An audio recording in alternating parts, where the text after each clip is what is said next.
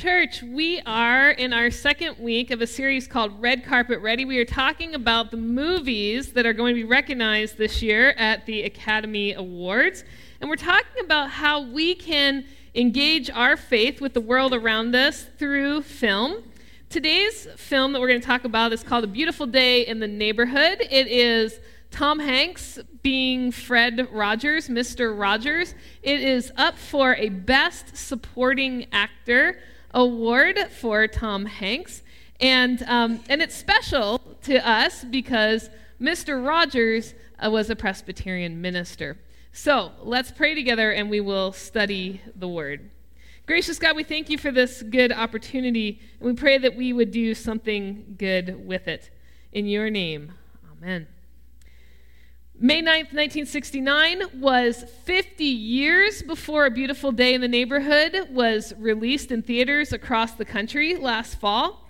It is the day that Mr. Rogers' Neighborhood aired their 195th episode. And I'm hoping that we have a clip to show you of that episode. That feels good. Oh, there's Officer Clements. Hi, Officer Clements. Come in. Mr. Rogers, how are you? Fine. Won't you sit down? Oh, sure. Just for a moment. It's so warm. I was just putting some water on my feet. Oh, it sure is. Would you like to join me? It looks awfully enjoyable, but I don't have a towel or anything. Oh, you share mine. Okay. Sure. Do you know what was going on in American history in 1969? There was a time when people were separated by the color of their skin, and that included swimming pools. Fred Rogers spent his whole life finding ways to help children talk about their feelings, express their frustrations, and to work their way through very difficult adult events that were happening in the world around them. And because he did it in a way that children could feel welcomed and enter into his world, he removed barriers that many adults have around them. And he invited them into his world as well. The way that Mr. Rogers approached this very heated issue was so gentle and so winsome that it would be very hard to speak against it without betraying one's own humanity. And although the vast majority of the world knows him as Mr. Rogers, the Presbyterian Church has always been very humbled and honored to call him one of our own. Because you see, before his television show ever aired, he was ordained by the Presbytery of Pittsburgh on June the 9th, 1963. And he is one of the few Presbyterian pastors who was ordained to a ministry of what they call evangelism and witness. I am ordained to a ministry of the word and sacrament that puts me here in a local congregation, but he is one of the very few that was ordained and became reverend so that he could have a ministry that would impact the world. From there, Fred Rogers went on to share the good news of the gospel in the most humble and inviting and kind way for an entire generation of kids and parents, and still impacts the world today. Mr. Rogers' Neighborhood was Fred's lifelong attempt to answer a very simple question: who is my neighbor? And that's the question that was asked of Jesus himself. Just then, a lawyer stood up to test Jesus. "Teacher," he said, "what must I do to inherit eternal life?" And he said to him, "What is written in the law?" I think that's a great way to handle questions from lawyers. "Well, what's written in the law? What do you read there?" And he answered, "You shall," not should, not kinda, not maybe, not helpful suggestion. "You shall love the Lord your God with all your heart and with all your soul and with all your strength and with all your mind, and you shall love your neighbor as yourself." And he said to him, "You have given the right answer. Now do this and live." But you know you can't just do that, right? That's not how it works. Lawyers are going to have more questions. They are looking for loopholes. So he asks Jesus, "Well, then tell me, who is my neighbor?" And Jesus replied, "A man was going down from Jerusalem to Jericho, and he fell into the hands of robbers, who stripped him, beat him, and went away, leaving him half dead. And now by chance there was a priest going down that road, and when he saw him, he passed by on the other side. Catch that. He passed by on the other side. So likewise, a Levite, when he came to that place and he saw him, he passed by on the other side. But a Samaritan, while traveling, came near him, and when he saw him, he was moved with pity. So after this man is beat up by the world, the first thing that happens is that people see him. Seeing one another is a great first step, but it's only the first step to being a good neighbor. Now, we could sit here and argue that we see people all the time. In fact, I see you right now. I physically see you. I see that you are wearing clothes, which I deeply appreciate. And I see that you are looking at me. And believe me, I notice and I see every time that you look at your cell phone when I'm speaking. Didn't think I caught that, did you? I see you in this moment, but I don't really see you. You know that, right? There's a difference. That I see you, but I don't really see you. My mind is not focused on seeing your eyes because I'm thinking in the back of my head, the Sunday school team is going to kill me because service is going to run over. So I don't actually see what is hiding behind your eyes. My heart is not really able to see your heart right now because it's not just you and I. There's 100 other people in the room and there's a lot going on. So I don't really see you. And honestly, that's how most of us live our lives. We see people all the time, but we don't really see them. But Jesus did. Even in the busiest, the most crowded places where it seems like everyone was trying to vie for his attention, Jesus truly saw people that needed to be seen. And so Fred Rogers, as a follower of Christ, followed what Jesus did, and he made it a point to really see people. In that little part of the episode that we just watched, the first thing that happens is that Mr. Rogers saw Officer Clemens. And in fact, he said, "Oh, there's Officer Clemens." He saw him, he named him, and what is so subtle is that Mr. Rogers had already set up a scenario, you'll think about this as I tell you, where he didn't really have to see Officer Clemens if he didn't want to. If you go back and look at that, remember, Mr. Rogers' head was down. He was pouring water into the pool. He was talking to the audience. Had he wanted to, he could have easily not seen Officer Clemens. And we do that sometimes, don't we? We see someone in public at a restaurant or a store, and we don't want to be bothered. And so we become fascinated with the menu or the nutritional label on the back of the box of cereal because we don't want to see them. But Mr. Rogers saw people. And that's one of the most striking aspects that you'll see in the movie A Beautiful Day in the Neighborhood, because it shows not just Mr. Rogers seeing people on TV, but him seeing them in real life. There's a scene in the movie where his producer is desperately trying to get him to start the show. And there's a little boy that has special needs, and his family has brought him to see Mr. Rogers. And Mr. Rogers, who is this very big, important person with this television show and all of these people, stops. And he spends time with this little boy and this family, much to the frustration of his producer. He was good at seeing people in real life. And in the movie, he keeps this list. It's a list that he also maintained in his real life of people that he has met that he feels that he needs to be praying for, not just by name, but by heart. And he sends these handwritten notes, and he follows up with phone calls and home visitations. Mr. Rogers, who never had a congregation as we understand church, had a huge congregation that he cared for. And those weren't just the things of Mr. Rogers on television. That was the real life Mr. Rogers. So much so that the reporter character in the movie is trying to desperately find that place where the act that is Mr. Rogers is different than the real life Mr. Rogers. And he becomes awed when he discovers that actually they are one in the same. The first tip that the reporter gets is when he goes into an interview where he's supposed to be interviewing Mr. Rogers, and he walks away having told Mr. Rogers his whole life story. When we think about what it means to follow Jesus, we're not talking about putting our faith into a box on Sunday mornings. We just whip it out when it's necessary. We're talking about living a life in the most mundane, everyday, ordinary activities that reflects the heart of Christ.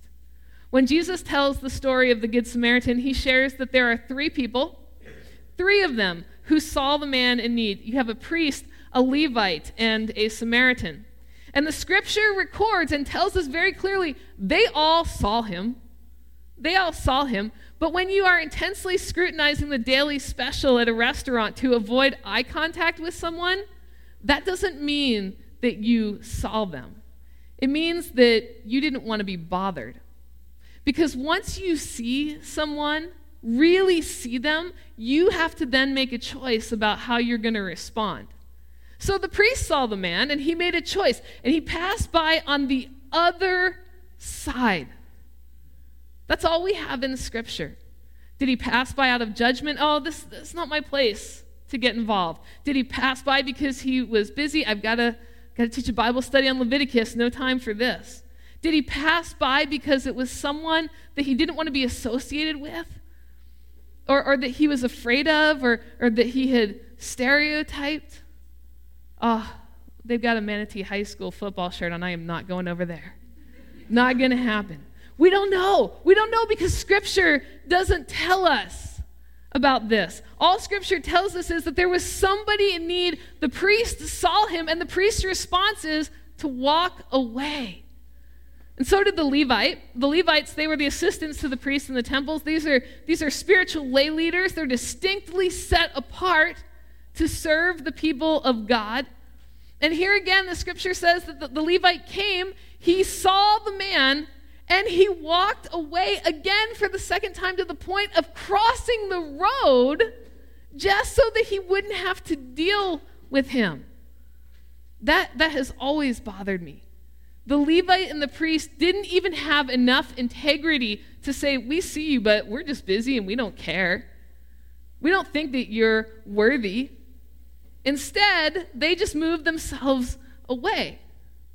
Have you ever moved yourself away so that you didn't have to see or you didn't have to hear about someone or something in need? Isn't that the reason that we often change the channel when the news comes on? Or why we don't go to meetings when we know that they're going to ask for volunteers? Because, see, if we don't see it, if we don't hear about it, well, then we absolve ourselves from having to do anything about it, which is not faithful. It's not faithful. But then along comes the Samaritan. And before we talk about the Samaritan, let's talk about this man who fell into the hands of the robbers. Sometimes we tend to assume that he was a Jew, but Scripture doesn't say that.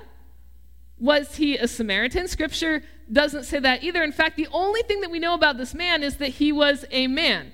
There is no color, no age, no idea if he's single, married, has kids at home, has a job.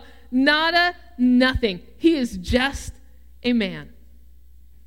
But the Samaritan is one that we do know something about. Samaritans were the less than members of the community. They were the ones who, had they been beaten, they most certainly would have been left for dead. Maybe it is that having been someone who no one would have stopped for himself, the Samaritan was so moved with pity that he stayed on the side of the road. And Scripture tells us that the Samaritan also saw the man. Now, like I said before, it is one thing to really see people, and it's quite another to respond to them. And this is portrayed beautifully in A Beautiful Day in the Neighborhood when Mr. Rogers repeatedly sees something going on in the life of this reporter named Lloyd Vogel. This is a true story based on an article in Esquire magazine. And instead of just seeing what is happening in Lloyd's life, Mr. Rogers responds to it. One of the most poignant parts of the movie is when Mr. Rogers shows up unexpectedly at the home of Lloyd's father, who is dying. And upon walking into the room, is able to identify every member of Lloyd's family by name, having never actually met them in person. And he becomes a catalyst for reconciliation in one of the hardest moments of Lloyd's life. Now, what is so stunning about this scene is that Mr. Rogers already knew prior to walking in that door through previous conversations with Lloyd, how Lloyd's father had abandoned Lloyd and his mother when she was dying, how he had been estranged from him for years, how tense their relationship was. And the reason he knew that is because the first time that Mr. Rogers met Lloyd Vogel, his nose was broken. And there had been months in between that meeting. But Mr. Rogers saw Lloyd. He remembered Lloyd. He put himself into Lloyd's life, and he showed up for Lloyd. Everything about this entire situation is super messy. And this wasn't even Mr. Rogers' own family. It wasn't his problem. He was very busy filming his television show, traveling around, doing all kinds of interviews, and yet, seeing the pain that life had caused Lloyd, he felt compelled to respond. And he went over and above to show mercy. So did the Samaritan. He went to him and bandaged his wounds, having poured oil and wine on them. He put them on his own animal, brought him into an inn, took care of him. The next day he took out 2 denarii, gave them to the innkeeper, and said, "Take care of him, and when I come back, I will repay you for whatever more you spend." Which of these 3 do you think was a neighbor to the man who fell into the hands of robbers? And he said, "The one who showed him mercy." Jesus said, "Go and do likewise." I want you to notice that the Samaritan said, "I will come back again." It's not just that I saw you. It's not that I went in and I did the first aid, the triage. I will come back again.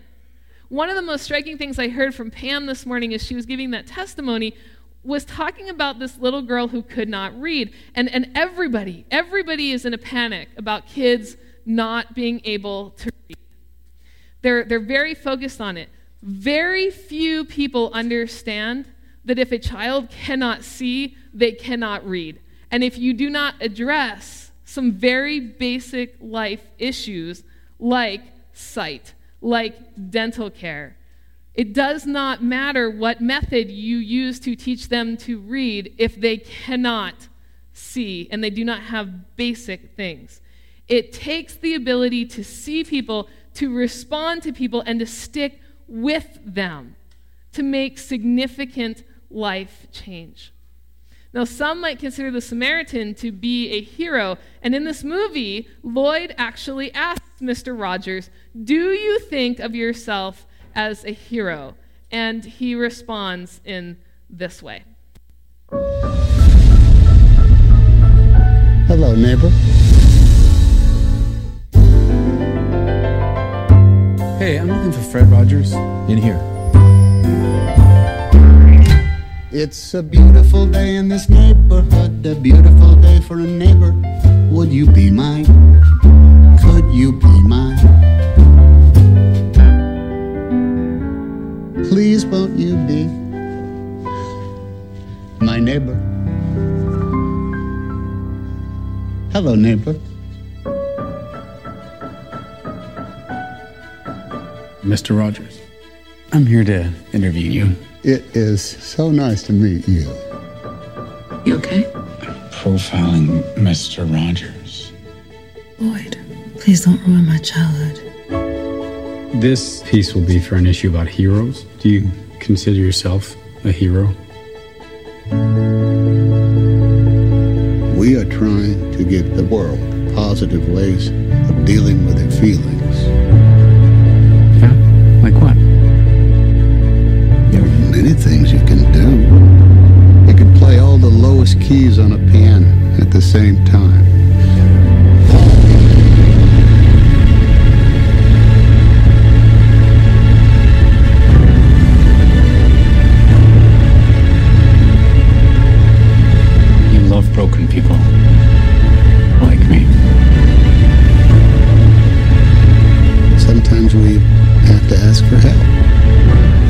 It's okay. I think the best thing we can do is to let people know that each one of them is precious.